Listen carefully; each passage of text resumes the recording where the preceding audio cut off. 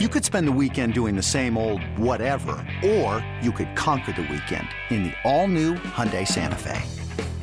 Visit HyundaiUSA.com for more details. Hyundai, there's joy in every journey. Speaking of Kelce, no one is having more fun than Travis on the team, I don't feel like. And I just love the leader that he's grown into and become. Obviously, he's in his 10th season, so I would hope so. But I just loved how he just roots for everyone, all the new guys, all the rookies. Like, he is everyone's biggest fan.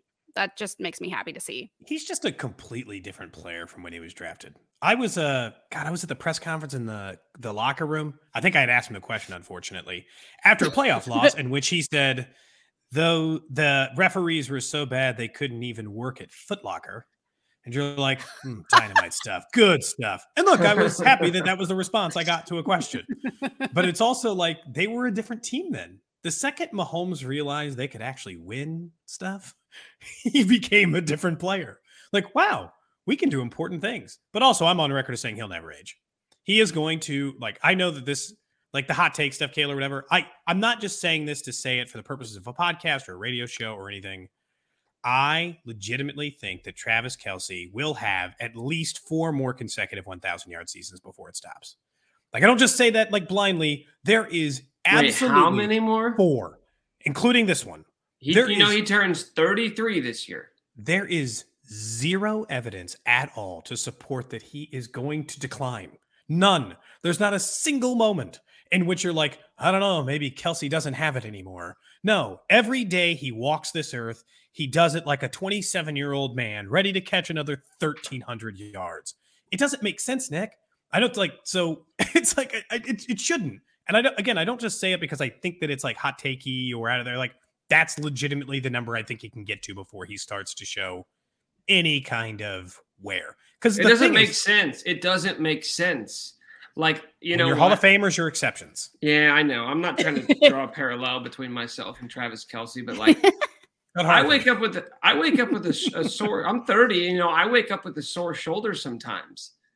Like I just slept, and then I wake up with injuries, and that didn't happen prior to age 30. And this guy's out there playing football. He's playing NFL football, a violent sport, and yet somehow in a year when he's about to turn 33 at a position that typically sees a pretty dramatic drop off at this point in their career, he is the same guy he's always been. Like the first touchdown he had in the first quarter, like that was a big boy catch. That was, hey, I'm bigger, stronger, more athletic than you. I'm just going to jump up and out physical you at the point of catch.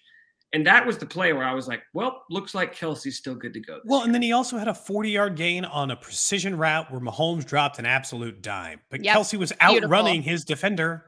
Like, that, by the way, that may have been the best throw of the game. Yeah. That was you literally could only put it in one spot, and Mahomes put it right there. Kayla, do you also like to compare yourself to professional athletes? It's actually one of my favorite things to do in an interview. I once told Joe Carter about a home run I hit in a championship game. If you may or may not know, is this a football podcast? Joe Carter once hit the walk-off home run for Game 6 of a World Series. So me telling him, like he won a World Series on a home run, me telling him about my home run that was in a game in which we were already leading by 10 doesn't really hold the same. It was a real baseball game. Okay. It was a real baseball game. I think that's a guy thing. I was like, oh, is that what it is? It's just, that probably tracks. I mean, I did dance, so it's like I can't really relate to. I mean, I went for a 5-mile run over the weekend. Now my kneecaps feel like they're going to pop off. But you never met a professional dancer and been like, well, one time I also had to perform under great duress. Came up on the other side incredibly. Yeah, can you relate to that? Yeah, I can still hair flip. I don't see any football players doing that, so I don't know. That's fair. It's good. What kind of dance are we talking about? Like the movie Center Stage, or that's about my dancing reference? I could do a full podcast on Center Stage. We'll say that for another day. That was like bonus episode. Bonus just Center Stage. Stay tuned. No, I was trained in classical ballet for 15 years, and then I danced for 3 years at Mizzou. Well, that's intense. My daughter is currently 6 and in regular dance. She's in dance classes for the first time regularly. It causes her great emotional stress. She doesn't know how to do any of it, and she is just, it's a lot. She'll get it. It's overwhelming, but stick with it. Well, I feel like I can't help because I don't think I can memorize those moves and help her practice while we're home. I'll try, but I don't think it's going to help her in the long run. Oh, I definitely used my dad. My dad and brother were both in way too many nutcrackers growing up. We had to use them as people in the party scene. Anyway, we're getting off track. I'm just going to start a TikTok. It's going to happen to you at some point, Cody. I'm going to start a TikTok where all I do is try to learn my daughter's dance moves from her 6-year-old hip hop class. That's what she's in, by the way. Will go she's viral. in hip hop dance. That's a good bit, actually. She was learning body rolls the other day, something I definitively cannot do. I see. I know. Ballet is so the opposite of hip hop. I still can't do hip hop. I would love to, though. It's never too late. Too hard for a ballerina. Everything's too rigid to go through the next thing. Okay, well, back to football. Okay, so question for you guys. Outside of Mahomes, who are you giving your game ball to after today? Oh, man. So before, there were a couple of players that I thought impressed me on defense, but if I choose someone on defense, that feels kind of lame.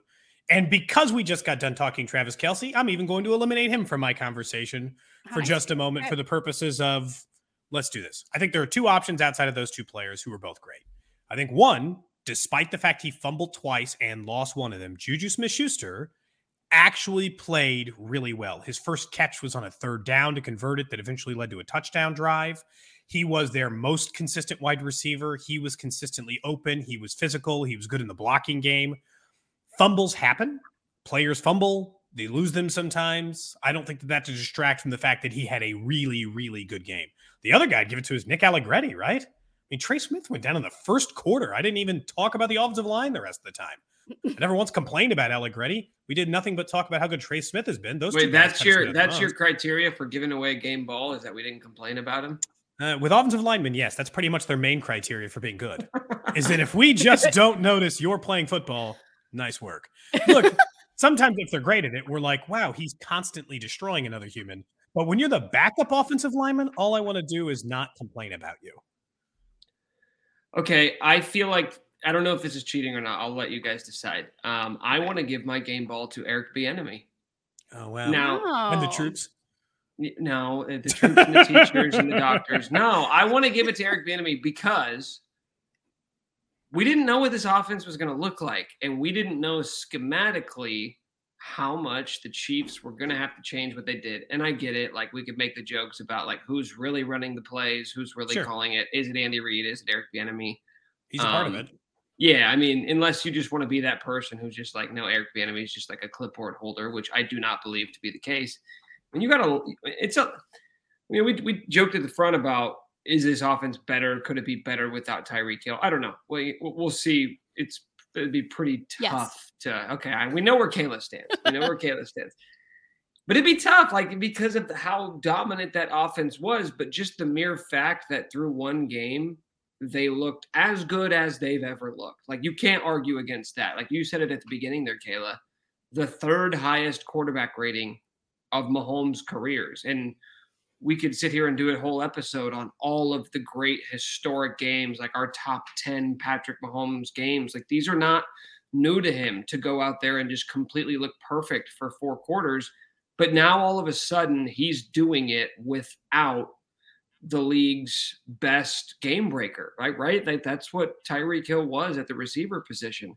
I loved some of the stuff you saw, especially around the goal line. Like, for so long, we've kind of criticized the play calling, in the red zone for being too cute because they didn't have a good enough running game. Like, I didn't hear one criticism about play calling. They all worked, which helps. Yeah, every single play worked, so it went well. And, going back to Bieniemy earlier this week, like, he seemed really excited. He seemed really excited to showcase this new Chiefs offense. So I don't know if that's cheating because who knows who's actually calling the plays, what percentage of the pie you want to give to him versus Andy Reid. But he's the OC. So by default, I'm giving it to him because that was that was an A+. That was an A+ performance from a play calling standpoint.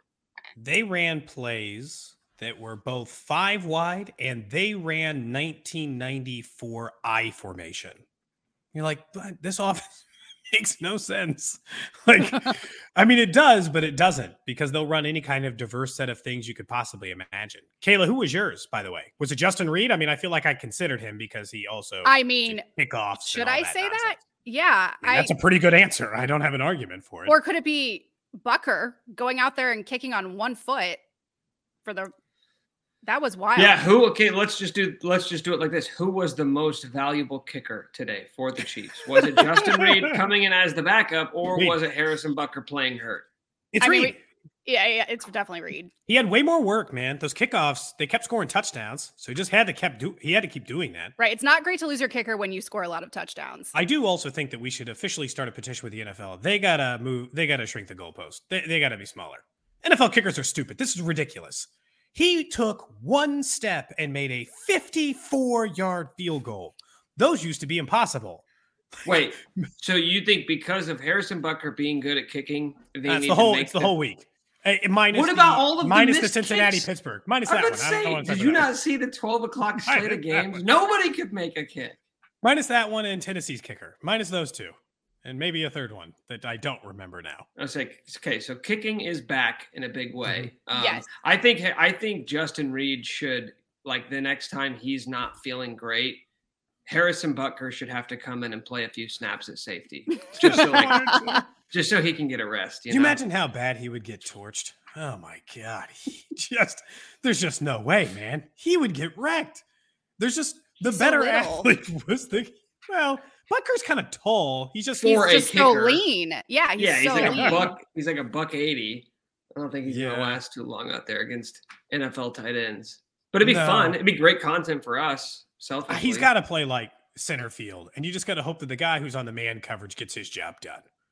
Like, you got to hope that you're the safety valve and they don't need it because that's the only way you're going to have a single successful rep. That I'm at least pretty sure. Because, I mean, Justin Reid was look, we got tied up in the kicking stuff, Nick. Justin Reid and Juan Thornhill had really good games, and we were legitimately worried about what was going to happen in the absence of Tyrann Mathieu because what he did for this team, and it went pretty well. No, we're not here to talk about that. We're not here to talk about them doing their actual jobs. Kayla, will you take me through like sort of your mental process when you saw Justin Reid out there kick? Well, we talked about this before the show. I had no idea Justin Reid could kick. That was not on my radar. Obviously, I have not been following him until this year, really. Nor did he kick in Houston, so I don't know that you would have picked up. So yeah, so like, were you confused? Did you think this was like a practice rep? Like, because if you're not armed with the knowledge that he was taking kicks, that had to have been a very confusing sequence. It was, yes. I had to do a double take, and then I'm like, wait, are safeties going in to kick field goals and kickoffs? That's weird. And then I looked it up after the game and saw that this is actually something that we've been practicing with special teams during the preseason. Funny enough, I had no idea, which is rare. Like, this is cool that we can utilize someone else in the kicking role. I swear one to of the God, few teams that can do this, apparently. Kayla, I really think it was on accident. I think that they heard that he could kick, and then they were like, let's have fun at practice, guys. And Andy got everyone together and look at Justin Reid, this sideshow freak, kick field goals from 50 yards. And then he made a lot of them, and they were like, well, nobody has a backup kicker. Interesting. So tell me more. And then it was like 2 days later at training camp. My co-host and I, Alex, were up there. We're up there for every training camp. And it's Nick will attest. Most of our observations of the things we see on the field don't pass as interesting or matter for that effect. But because they aren't interesting and they don't matter. Like, when the safety's kicking field goals, I said, okay, like, let's go ahead and wrap this up. This isn't real football. But he did. But it was because Butker left injured. So they really still wanted to have special teams practice. So all of the normal special teams guys played. And Justin Reid made 7 of 9. And they're like, And then they got to a preseason game and they're like, it's mess around time again a little bit more. Let's let him kick in a game. Oh, he can kick. No other team has a backup kicker solution. It is going back to the Indianapolis Colts offensive coordinator's position Tom Moore on when Peyton Manning got hurt. They got to ask him a long time ago. They're like, hey, Jim Sorgi never takes a single snap in practice. Are you worried about that? He's like, well, that's the problem if we're fucked and we don't plan being fucked. So we're not going to do that. So nobody ever has a backup kicker plan because, you're screwed. So why have one? The punter does the kickoffs and then we just go for 2 every time. That's the solution. That's every team's solution. And all of a sudden they're like, no, we'll let Justin Reed really kick? I think the thing I miss is I really wish would have found out if they would have let him try like a 37-yarder if Butker couldn't come back in. They wouldn't have let him try that 54, but would they have let him try 38? Because I think they would have. If it was like 4th and 13 from 38, I think he kicks the field goal. I think once he missed the extra point, Andy said, okay, this fun little experiment's over. He kept doing kicks, though. He kept doing kickoffs. But then he just crushed it during kickoffs. Yeah, I was like, I know. Where did this come from? It's so weird. That's the thing. If he could have actually, like, if Justin Reed is a viable NFL kicker, we have to completely rethink the way that teams build their rosters. Like, how many other Justin Reeds are out there? That is so efficient by us. I love it. Hell yeah. Saves room on the roster. I don't know. He might figure it out, though, man. He was already joking about Veach needing to put in some kicking incentives. Can't just be making me do double duty. I'm going to need Yeah, anybody. There's nobody else on the roster who's doing double positions and playing both ways. So this isn't high school in the 2000s. We're not doing this. Do we think this is a little? Do you think we're going to see more of this Thursday? If Harrison isn't 100%? No. If Harrison couldn't go, they would find some off the street kicker, right? Right? Yeah. It was fun for a game, but it makes me a little nervous. Yeah, I don't think they'd continue doing it. It's only fun when you're up by 3 touchdowns the whole game. Could you imagine if that game was the safety kick? Could you imagine if it was 23-20 in the 4th and you're like, oh my God, what do we do? We're going to let this guy keep kicking? Yeah, good news. Didn't have to worry about it. So it came at a perfect time. Exactly.